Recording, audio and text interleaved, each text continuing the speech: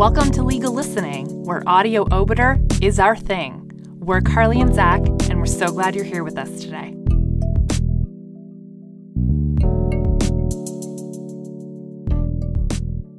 Hey there, just me. You're about to listen to another installment of our summer series, which is going to record the entire executive summary report of the Truth and Reconciliation Commission. Obviously, there is a content warning while engaging with this material, and we ask that you please take care. You're going to hear some different voices. Some are new, and some you've heard before. And we give a heartfelt thank you so much to everyone who rallied to record this project with us. Be sure to check the description for relevant links and page numbers, so you can actively reference the report while you're listening if need be. And without any further ado, we present to you the Executive Summary Report of the Truth and Reconciliation Commission. Residential schools are a tragic part of Canada's history, but they cannot simply be consigned to history. The legacy from the schools and the political and legal policies and mechanisms surrounding their history continue to this day. This is reflected in the significant educational, income, health, and social disparities between Aboriginal people and other Canadians. It is reflected in the intense racism some people harbor against Aboriginal people, and in the systemic and other forms of discrimination Aboriginal people regularly experience in this country. It is reflected, too, in the critically endangered status of most Aboriginal languages. Current conditions such as the disproportionate apprehension of Aboriginal children by child welfare agencies and the disproportionate imprisonment and victimization of Aboriginal people can be explained in part as a result or legacy of the way that Aboriginal children were treated in residential schools and were denied an environment of positive parenting, worthy community leaders, and a positive sense of identity and self-worth. The schools could be brutal places, as Joseph Martin Larocque, a former student at the Beauville Residential School in Saskatchewan, told the Truth and Reconciliation Commission of Canada. Residential school was a very harsh environment. They treated us like criminals. You had to. It's like a prison. But we were small kids and we didn't understand. We didn't understand harsh discipline. We understood love from our parents, but the harsh discipline was hard to take, and that happened to everybody, not only me. The impacts of the legacy of residential schools have not ended with those who attended the schools. They affected the survivors' partners, their children, their grandchildren, their extended families, and their communities. Children who were abused in the schools sometimes went on to abuse others. Many students who spoke to the Commission said they developed addictions as a means of coping. Students who were treated and punished like prisoners in the schools often graduated to real prisons. For many, the path from residential school to prison was a short one. Mervyn Morasti was a student at the Beauville Residential School. I ran away from school. I'd go out. I'd walk around town and steal whatever I could steal. I started stealing cars. I got caught at 15. I ended up in jail. From that point, of 15 years old till the year 2000, I got sentenced to 25 years altogether. 25 years altogether. And I don't know what I was fighting, what I was trying to do. I didn't care who I stole from. I drank. I started drinking when I was about 17, 18. I drank, I stole, I hardly worked. I used the system, the welfare system, and plus I stole and I drank. Children exposed to strict and regimented discipline in the schools sometimes found it difficult to become loving parents. Janine Paul Dimitrakopoulos' mother was placed in the Shubenacadie Residential School in Nova Scotia at a very early age. Paul Dimitrakopoulos told the Commission that knowing this and what the school was like helped her understand how she grew up, because my mom never really showed us love when we were kids coming up. When I was hurt or cried, she was never there to console you or to hug you. If I hurt myself, she would never give me a hug and tell me it would be okay. I didn't understand why. Alma Scott of Winnipeg told the Commission that as a direct result of those residential schools, because I was a dysfunctional mother, I spent over 20 years of my life stuck in a bottle in an addiction where I didn't want to feel any emotions, so I numbed out with drugs and with alcohol. That's how I raised my children. That's what my children saw, and that's what I saw. The Commission is convinced that genuine reconciliation will not be possible until the complex legacy of the schools is understood, acknowledged, and addressed. Parliament and the Supreme Court have recognized that the legacy of residential schools should be considered when sentencing Aboriginal offenders. Although those have been important measures, they have not been sufficient to address the grossly disproportionate imprisonment of Aboriginal people, which continues to grow. in part because of the lack of adequate funding and support for culturally appropriate alternatives to imprisonment. Most First Nations child welfare agencies have been established, but the disproportionate apprehension of Aboriginal children also continues to grow. In part, this has happened because of a lack of adequate funding for culturally appropriate supports that would allow children to remain safely with their families, or to allow children to be placed in foster or adoptive environments that are culturally appropriate and capable of giving children a sense of identity, self-respect, and self-worth. Many of the individual and collective harms have not yet been redressed, even after the negotiated out-of-court settlement of the residential school litigation in 2006, and Canada's apology in 2008. In fact, some of the damages done by residential schools to Aboriginal families, languages, education, and health may be perpetuated and even worsened as a result of current governmental policies. New policies can easily be based on a lack of understanding of Aboriginal people, similar to that which motivated the schools. For example, a current child welfare and health policies that fail to take into account the importance of community in raising children can result in inappropriate decision-making. We must learn from the failure of the schools in order to ensure that the mistakes of the past are not repeated in the future. Despite the challenges and failings in responding to the legacy of residential schools, and a concern that the federal government may have lost a sense of urgency on these issues since the 2006 Indian Residential Schools Settlement Agreement and Canada's apology in 2008, the Commission is nonetheless cautiously optimistic that promising pathways to constructive reforms do exist. These could include new strategies based on respect for Aboriginal self-determination and for Canada's obligations under treaties, and Canada's endorsement of the new United Nations Declaration on the Rights of Indigenous Peoples. In its February 2012 interim report, the Commission observed that the United Nations Declaration provides a valuable framework for working towards ongoing reconciliation between Aboriginal and non-Aboriginal Canadians. We continue to encourage all governments and the legal parties to the settlement agreement to use it as such a framework. The Government of Canada initially refused to adopt the declaration. When it finally did endorse the declaration, it did not fully embrace its principles, saying that it is a non-legally binding document that does not reflect customary international law nor change Canadian laws. The Commission is convinced that a refusal to respect the rights and remedies in the declaration will serve to further aggravate the legacy of residential schools and will constitute a barrier to progress towards reconciliation. Child welfare. Residential schools, as acknowledged by the Prime Minister's own admission in his 2008 official apology from Canada, were an attack on Aboriginal children and families. They were based on racist attitudes that considered Aboriginal families as being frequently unfit to care for their children. By removing children from their communities and by subjecting them to strict discipline, religious indoctrination, and a regimented life more akin to life in prison than a family, residential schools often harmed the subsequent ability of the students to be caring parents. In many ways, the schools were more of a child welfare system than an educational one. A survey in 1953 suggested that of 10,112 students then in residential schools, 4,313 were either orphans or from what were described as broken homes. From the 1940s onwards, residential schools increasingly served as orphanages and child welfare facilities. By 1960, the federal government estimated that 50% of the children in residential schools were there for child welfare reasons. The residential school experience was followed by the 60s scoop, the wide-scale national apprehension of Aboriginal children by child welfare agencies. Child welfare authorities removed thousands of Aboriginal children from their families and communities and placed them in non-Aboriginal homes without taking steps to preserve their culture and identity. Children were placed in homes across Canada, in the United States, and even overseas. This practice actually extended well beyond the 1960s until at least the mid to late 1980s. Today, the effects of the residential school experience and the 60s scoop have adversely affected parenting skills and the success of many Aboriginal families. These factors, combined with the prejudicial attitudes toward Aboriginal parenting skills and a tendency to see Aboriginal poverty as a symptom of neglect rather than as a consequence of failed government policies, have resulted in grossly disproportionate rates of child apprehension among Aboriginal people.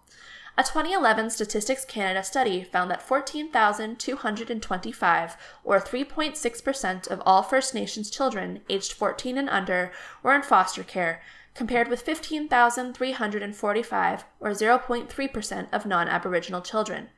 As Old Crow Chief Norma Cossey said at the Northern National Event in Inuvik, The doors are closed at the residential schools, but the foster homes are still existing, and our children are still being taken away. The Commission agrees. Canada's child welfare system has simply continued the assimilation that the residential school system started. Canada's child welfare crisis has not gone unnoticed in the international community. In 2012, the United Nations Committee on the Rights of the Child expressed to Canada its concern about the frequent removal of children in Canada from families as a first resort in cases of neglect, financial hardship, or disability. In its report, the committee singled out the frequency with which Aboriginal children are placed outside their communities. Noting that Canada had failed to act on its own Auditor General's findings of inequitable child welfare funding, the committee concluded that urgent measures were needed to address the discriminatory overrepresentation of Aboriginal children in out-of-care home. Disturbing data. The First Nations component of the Canadian Incident Study of Reported Child Abuse and Neglect, designed by the Public Health Agency of Canada and its provincial, academic, and agency partners, confirmed that Aboriginal children in the geographic area studied are also significantly overrepresented as subjects of child maltreatment investigations. For every 1,000 First Nations children, there are 140.6 child maltreatment-related investigations, as compared with 33.5 investigations for non-Aboriginal children. The rate of investigations involving First Nations children was 4.2 times the rate of non-Aboriginal investigations. The study also found that in the population under review, those allegations were more likely to be substantiated in the cases of First Nations children. This was true for all categories of maltreatment, but the difference was most extreme for investigations of neglect. Investigations of First Nations families for neglect were substantiated at a rate 8 times greater than for the non-Aboriginal population. An analysis of the Canadian Incident Study confirmed that poverty and social stressors are major factors in child welfare investigations involving Aboriginal families. Aboriginal parents were more likely to experience a host of serious risk factors, including domestic violence, alcohol abuse, lack of social supports, drug or solvent abuse, and a history of living in foster care or group homes. The direct connection between Aboriginal poverty and high child welfare apprehensions has been known for half a century, yet Aboriginal children are still taken away from their parents because their parents are poor. Researchers suggest that clear standards are needed to guide apprehensions, and that the provision of family supports and prevention service might be a better response to concerns than removal of the child. There must be a commitment to reducing the number of Aboriginal children in care and developing supports to keep families together. Child welfare workers must bring to their work an understanding of Aboriginal culture, as well as an understanding of the lasting harms caused by residential schools. Calls to action. 1. We call upon the federal, provincial, territorial, and Aboriginal governments to commit to reducing the number of Aboriginal children in care by monitoring and assessing neglect investigations, providing adequate resources to enable Aboriginal communities and child welfare organizations to keep Aboriginal families together where it is safe to do so, and to keep children in culturally appropriate environments, regardless of where they reside. Ensuring that social workers and others who conduct child welfare investigations are properly educated and trained about the history and impacts of residential schools. Ensuring that social workers and others who conduct child welfare investigations are properly educated and trained about the potential for Aboriginal communities and families to provide more appropriate solutions to family hearing. Requiring that all child welfare decision makers consider the impact of residential school experience on children and their caregivers. Better research and data are also required in order to monitor and develop strategies to reduce the overrepresentation of Aboriginal children in care. Call to action number 2. We call upon the federal government, in collaboration with the provinces and territories, to prepare and publish annual reports on the number of Aboriginal children, First Nations, Inuit, and Métis, who are in care, compared with non-Aboriginal children, as well as the reasons for apprehension, the total spending on preventative and care services by child welfare agencies, and the effectiveness of various interventions. Death and abuse of children in care. The child welfare system apprehends too many Aboriginal children, while at the same time failing to protect them. The Commission heard many stories of mistreatment in foster homes. One woman told us that her foster parents physically and sexually abused her. Her Aboriginal identity was constantly disparaged. She said, "My foster parents were adamant about Aboriginal culture being less than human, living as dirty bush people, eating rats. It made me not want to be one of those people. And for years, I didn't know how to be proud of who I was because I didn't know who I was." Linda Clark was placed in a foster home with 3 other children. In that foster home, there was a pedophile, and I don't know what was happening to anybody else, but I became his target. The mother used to always send me to do errands with him, and so every time he would make me do things to him, and then he would give me candy. Also in that home, there was no hugging of us foster kids or anything like that, and I carried a great guilt for many, many years, because sometimes I didn't want to resist it. I knew it was very bad. Sometimes child welfare placements end in tragedy. Where there are province-specific statistics available, the findings suggest that in some parts of the country, Aboriginal children who come into contact with child welfare authorities are significantly more likely to die. Research in Alberta indicated that 78% of children who have died in foster care between 1999 and mid-2013 were Aboriginal. Since Aboriginal children, a minority of the overall population, represent 59% of children in care in Alberta, the rate of Aboriginal child deaths in care is even more disproportionate than the apprehension rate. Of the 74 recorded deaths of Aboriginal children in care, 13 were due to accidents, 12 children committed suicide, and 10 children were the victims of homicide. 45 of these Aboriginal children died while in the care of a provincial child welfare agency, and 29 died in the care of an on-reserve First Nations child and family service agency. Delivery of child welfare services. There are over 300 child welfare agencies in Canada operating under provincial and territorial jurisdiction. In addition, Canada provides funding to over 100 agencies delivering child and family services to First Nation families under the framework of provincial legislation. In 2010 to 2011, there were 9,241 First Nations children outside the parental home and in the care of these First Nations child and family services agencies, representing 5.5% of on-reserve children.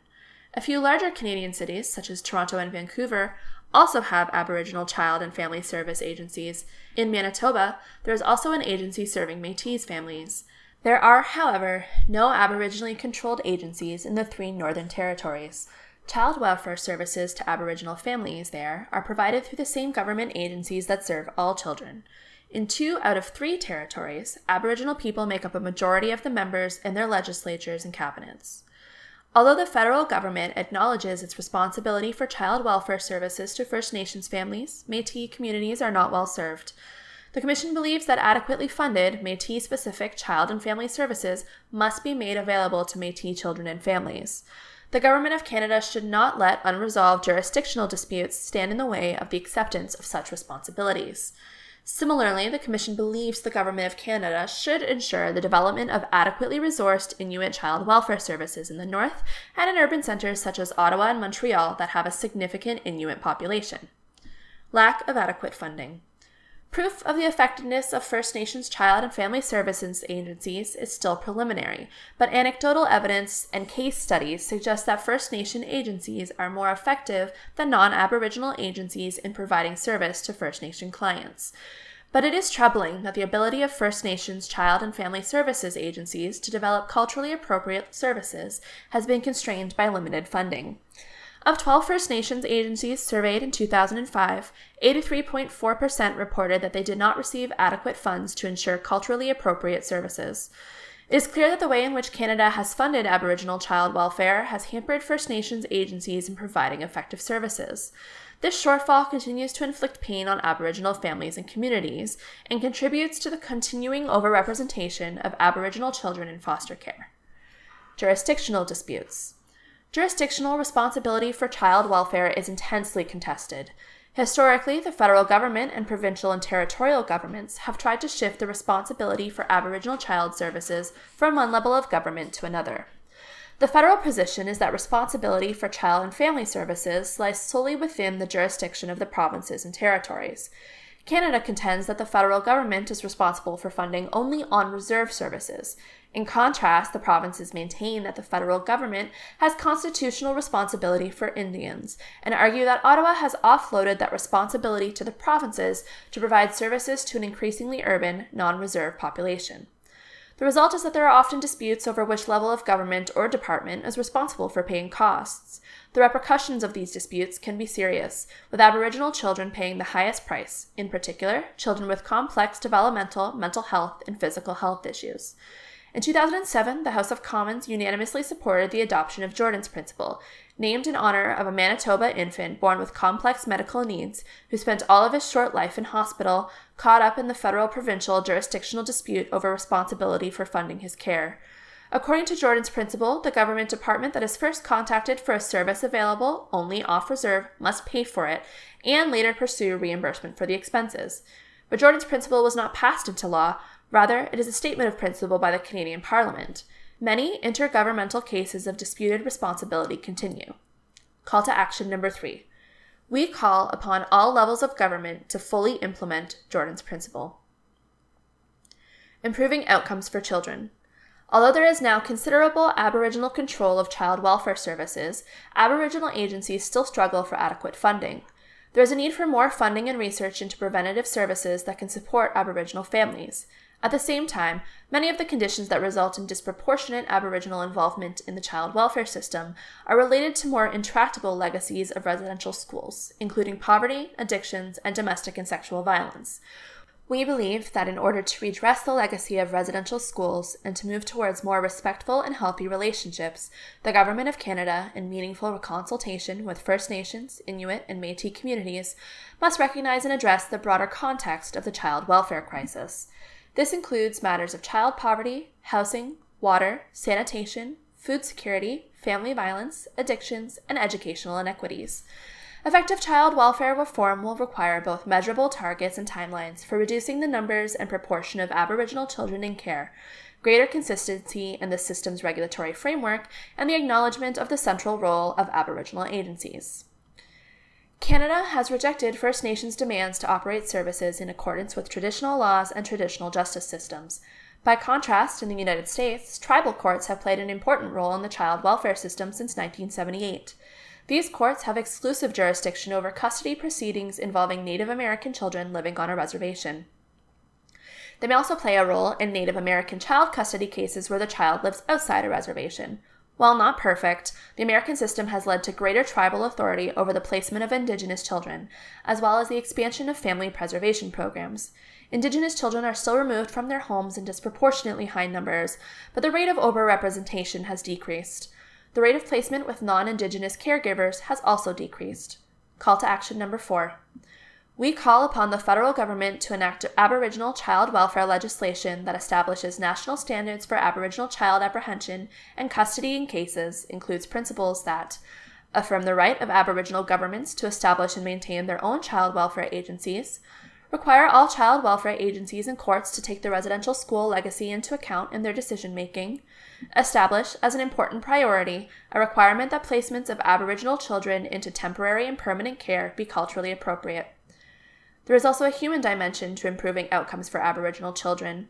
The intergenerational impact of the residential school experience has left some families without strong role models for parenting. An investment in culturally appropriate programs in Aboriginal communities has the potential to improve parenting skills and enable more children to grow up safely in their own families and communities. Call to action number 5. We call upon the federal, provincial, territorial, and Aboriginal governments to develop culturally appropriate parenting programs for Aboriginal families. Education. The residential school system failed as an education system. It was based on racist assumptions about the intellectual and cultural inferiority of Aboriginal people, the belief that Aboriginal children were incapable of attaining anything more than a rudimentary elementary level or vocational education. Consequently, for most of the system's history, the majority of students never progressed beyond elementary school. The government and church officials who operated the residential schools ignored the positive emphasis that the treaties and many Aboriginal families placed on education. Instead, they created dangerous and frightening institutions that provided little learning. In their mission to civilize and Christianize, the school staff relied on corporal punishment to discipline their students. That punishment often crossed the line into physical abuse. Although it is employed much less frequently now, corporal punishment is still legally permissible in schools and elsewhere under Canadian law. Section 43 of the Criminal Code says, every schoolteacher, parent, or person standing in the place of a parent is justified in using force by way of correction toward a pupil or child, as the case may be, who is under his care if the force does not exceed what is reasonable under the circumstances. The Commission believes that corporal punishment is a relic of a discredited past and has no place in Canadian schools or homes. Call to action number 6. We call upon the Government of Canada to repeal Section 43 of the Criminal Code of Canada. The objectives of the schools were to strip away Aboriginal children's identities and assimilate them into Western Christian society. Doris Young, who attended the Elkhorn Residential School in Manitoba, described the experience as a systemic attack on her identity as a Cree person. Those schools were a war on Aboriginal children, and they took away our identity. First of all, they gave us numbers. We had no names. We were numbers, and they cut our hair. They took away our clothes and gave us clothes. We all looked alike. Our hair was all the same. Cut us into bangs and straight hair up to our ears. They took away our moccasins and gave us shoes. I was just a baby. I didn't actually wear shoes. We wore moccasins. And so our identity was immediately taken away when we entered those schools. In addition to the emotional and psychological damage they inflicted, one of the most far-reaching and devastating legacies of residential schools has been their impact on the educational and economic success of Aboriginal people. The lack of role models and mentors, insufficient funds for the schools, inadequate teachers, and unsuitable curricula generally taught in a foreign language, and sometimes by teachers who were not proficient in the language of instruction, have all contributed to dismal success rates for the Aboriginal education. These conditions were compounded for many students by the challenges of trying to learn in environments rendered traumatic by homesickness, hunger, fear, abuse, and institutionalized helplessness. The Commission has heard many examples of students who attended residential school for 8 or more years, but left with nothing more than grade 3 achievement, and sometimes without even the ability to read. According to Indian Affairs annual reports, in the 1950s, only half of each year's enrollment got to grade 6. Poor educational achievement has led to chronic unemployment or underemployment, poverty, poor housing, substance abuse, family violence, and ill health that many former students of the schools have suffered as adults. Although educational success rates are slowly improving, Aboriginal Canadians still have dramatically lower educational and economic achievements than other Canadians. Education is a fundamental human and Aboriginal right, guaranteed in treaties, in international law, and in the Canadian Charter of Rights and Freedoms. In particular, the United Nations Declaration on the Rights of Indigenous Peoples contains a powerful statement on the right to education under community control. The Declaration states, Indigenous peoples have the right to establish and control their educational systems and institutions, providing educations in their own languages in a manner appropriate to their cultural methods of teaching and learning. The Commission believes that fulfilling the promise of the Declaration will be key to overcoming the legacy of residential schools. Education and the income gap. It is not surprising that, faced with terrible conditions and mostly ineffective teaching, many students left school as soon as they could. A 2010 study of Aboriginal parents and children living off reserves found that the high school completion rate is lower for former residential school students, 28%, than for those who did not attend, 36%. Only 7% of parents who attended residential schools have obtained a university degree, compared with 10% for those Aboriginal parents who had never attended those institutions. Although secondary school graduation rates for all Aboriginal people have improved since the closure of the schools, considerable gaps remain when compared with the rates for the non-Aboriginal population. For example, according to the 2006 census, 34% of Aboriginal adults have not graduated from high school, compared with only 15% of their non-Aboriginal counterparts. In the 2011 census, these numbers improved slightly, with 29% of Aboriginal people not graduating from high school, compared with 12% in the non-Aboriginal population. It is significant that the lowest levels of educational success are in those communities with the highest percentages of descendants of residential school survivors, First Nations peoples living on reserve, and Inuit. Both groups have a high school completion rate of 41% or less. The statistics for First Nations people living off reserves and for Métis are somewhat better. More than 60% of First Nations people living off reserves and 65% to 75% of Métis have graduated from high school, although these results are still below the national average. Lower educational attainment for the children of survivors has severely limited their employment and earning potential, just as it did for their parents.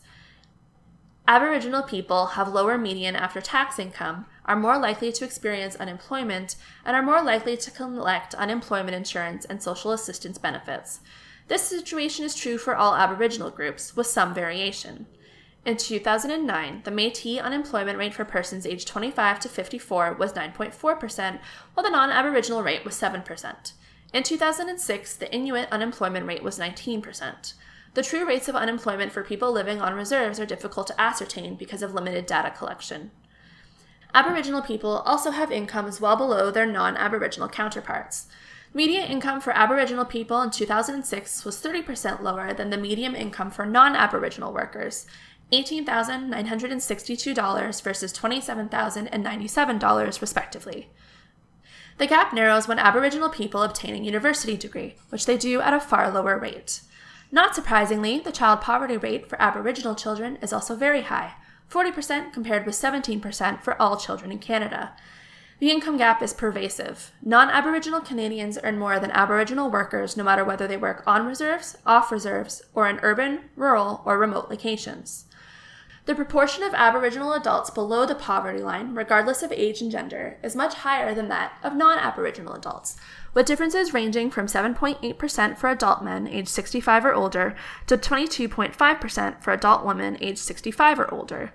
The depth of poverty is also much greater, with Aboriginal people having an average income that falls further below the poverty line on average than that of non-Aboriginal adults, and their poverty is more likely to have persisted for a significant period of time. Call to action number 7. We call upon the federal government to develop with Aboriginal groups a joint strategy to eliminate educational and employment gaps between Aboriginal and non-Aboriginal Canadians. Funding inequities. Present-day Aboriginal education in Canada is made up of a mix of models. The federal government funds schools on reserves, with the actual operation of those schools often delegated to the local First Nation. Aboriginal children who do not live on reserves are educated through the provincial or territorial school systems. In addition, there are a few education systems completely run and managed by First Nations through self-government and other types of intergovernmental agreements. There are approximately 72,000 students attending 518 First Nations schools. Despite those numbers, many children still must leave their homes and families behind if they wish to obtain a higher education, even at the high school level. Since 1973, the Government of Canada has claimed that it is committed to devolving control of education to First Nations people. However, the interpretation of Indian control offered by the Government of Canada bears little resemblance to the vision of First Nations.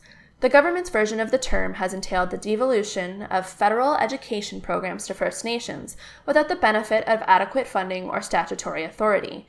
Indeed, when devolution began, it was designed to occur without any additional expense. This meant that former Indian Affairs operated schools, which were already substandard compared with provincial norms, were handed over to the First Nation bands to run, but without giving the bands the means to operate them effectively. As a result, the curriculum for the majority of First Nation schools is virtually identical to that found in the provincial and territorial schools. This approach is not significantly different from the approach during the residential school era, when Indigenous communities had no say in the content and language of their children's schooling. The funding formula for First Nation schools was last updated in 1996 and does not take into account the range of basic and contemporary education components needed to deliver a good quality education in the 21st century, such as information and communication technologies, sports and recreation, language proficiency, and library services. Worse still, since 1996, funding growth for First Nations education has been capped at 2%, an amount that has been insufficient to keep pace with either inflation or the rapid increases in the Aboriginal student population. Meanwhile, between 1996 and 2006, funding to provincial and territorial school systems increased annually by 3.8%, almost double the increase for reserve schools. The underfunding of reserve schools likely violates treaty promises about education and makes it very difficult to overcome the education and consequential income gaps. In many cases, the fees that First Nations are charged when they send their children to provincial schools are higher than the amount of funding they received from Canada per student. Calls to action. Number 8. We call upon the federal government to eliminate the discrepancy in federal education funding for First Nations children being educated on reserves and those in First Nations children being educated off reserves. Number 9. We call upon the federal government to prepare and publish annual reports comparing funding for the education of First Nations children on and off reserves, as well as education and income attainments of Aboriginal peoples in Canada compared with non-Aboriginal people. Education reform. Since 2011, 3 major reports on First Nations education have concluded that the status quo was unacceptable and that there is a need for a complete restructuring based on principles of self-government, a culturally relevant curriculum, and stable funding. All 3 reports agree that Aboriginal peoples themselves must lead and control the process of change. In October 2013, the government released the text of the proposed Nations Education Act. The bill itself provided no guarantee of increased or stable funding of First Nations schools, leaving such matters to be resolved through regulations, with no assurance of equity in the distribution of resources to educate First Nations children in First Nations schools or in provincial schools. In February 2014, the Government of Canada and the Assembly of First Nations announced an agreement on a new basis for First Nations education reform and legislation. The agreement called for over $2 billion in new funding to reserve schools and replaced the 2% cap on annual increases with a 4.5% annual increase and $1.25 billion from 2016 to 2017 to 2018 and 2019. However, after opposition from Aboriginal leaders, the proposed legislation was put on hold, pending agreement on the principles for a new act. Based on all that was heard from thousands of former students and family members throughout the country, the Commission is convinced that such an act must recognize the importance of education in strengthening the cultural identity of Aboriginal people, providing a better basis for success. Albert Marshall, a former student of the Shubenacadie Residential School in Nova Scotia, made this point forcefully to the Commission. The current education system has been designed to completely eradicate who I am and to kill that Indian Mi'kmaq spirit that's in me. But I do know I need knowledge and I need education. The kind of education I need has to be reflective of who I am as a Mi'kmaq. And the knowledge that I get, that I will receive, I have a responsibility with that knowledge to pass it down so others will benefit from it. The kind of legacy that I want to leave my children in future generations is one of which they will be able to excel. They will be able to compete without having to worry about, is the education system going to further eradicate themselves? Call to action number 10. We call upon the federal government to draft new Aboriginal education legislation with the full participation and informed consent of Aboriginal peoples. The new legislation would include a commitment to sufficient funding and would incorporate the following principles: providing sufficient funding to close identified educational achievement gaps within one generation, improving education attainment levels and success rates, developing culturally appropriate curricula, protecting the rights to Aboriginal languages, including the teaching of Aboriginal languages as credit courses, enabling parental and community responsibility control, accountability, similar to what parents enjoy in public school systems, enabling parents to fully participate in the education of their children, respecting and honoring treaty relationships, Métis and Inuit education. Provincial and territorial schools are the only option for Métis students, other Aboriginal children without recognized status, and those First Nation and Inuit children who do not live on reserves or who do live on reserves but attend provincial schools. Their educational outcomes are not significantly better than those who attend First Nation schools on reserves or in their home communities. Jurisdictional disputes between the federal and provincial governments over responsibility for Métis education continue to be a major obstacle to ensuring that Métis people have control over the education of their young people.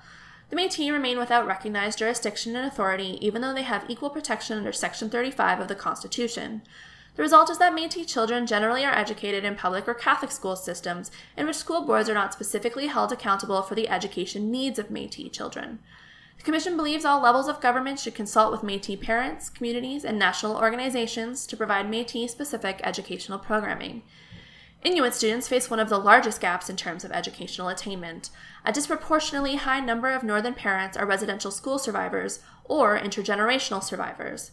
Inuit are among Canada's youngest citizens, with a median age of 22. In response to the intense needs of its young population, Inuit peoples have been leading the way to dramatic change. Inuit education is on the cusp of significant transformation, with some of the most promising models for self-governing education coming out of the northern communities. These changes have not been without obstacles. Some regions have a greater capacity to develop the necessary resources than others.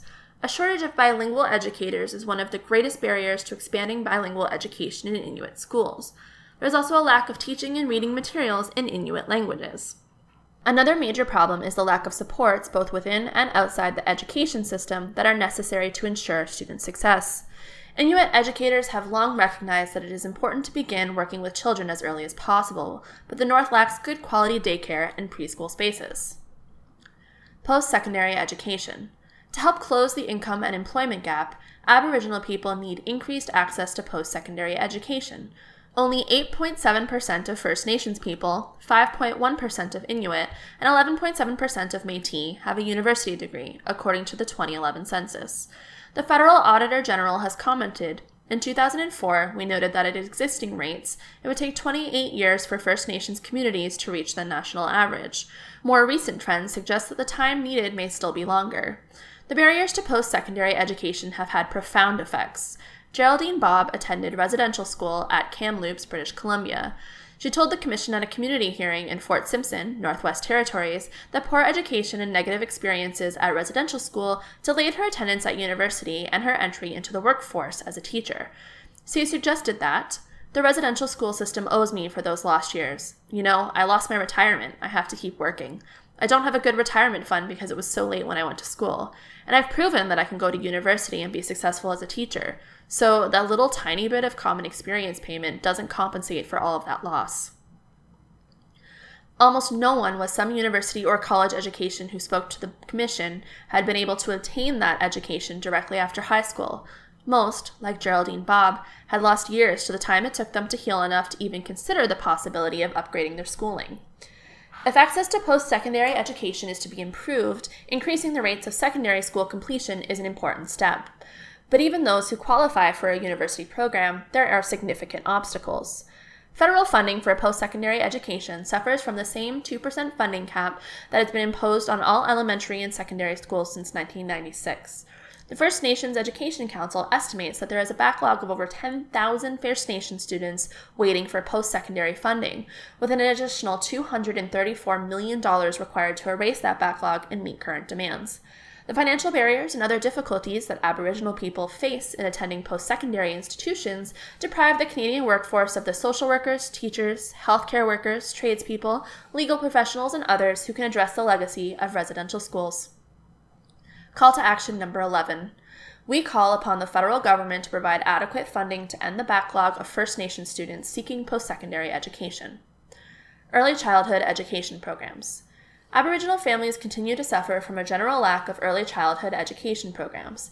The Assembly of First Nations reported that, according to 2011 data, 78% of children up to the age of 5 have no access to licensed daycare, let alone to intensive early childhood programs. Such programs are vital to support the development of young children and, by extension, address some of the deficit in parenting skills that it is a legacy of residential schools. Call to action number 12. We call upon the federal, provincial, territorial, and Aboriginal governments to develop culturally appropriate early childhood education programs for Aboriginal families. To close the education and income gaps, there needs to be stable and adequate funding of Aboriginal education that takes into account the challenges of the legacy of residential schools, as well as other funding challenges faced by Aboriginal people. In addition to fair and adequate funding, there is also a need to maximize Aboriginal control over Aboriginal education and to facilitate instruction in Aboriginal cultures and languages. These educational measures will offer a realistic prospect of reconciliation on the basis of equality and respect. Legal Listening is founded by Zach Battiston and Carly Lyons. It is hosted by Zach Battiston, Carly Lyons, and you, our listeners. Executive produced by Zach Battiston, Carly Lyons, and Anthony Radomile. Audio engineering done by Anthony Radomile. Graphic design by Julie Lundy. Check her out online at julielundyart.com. And music is done by Matt Radomile at radandkel.com.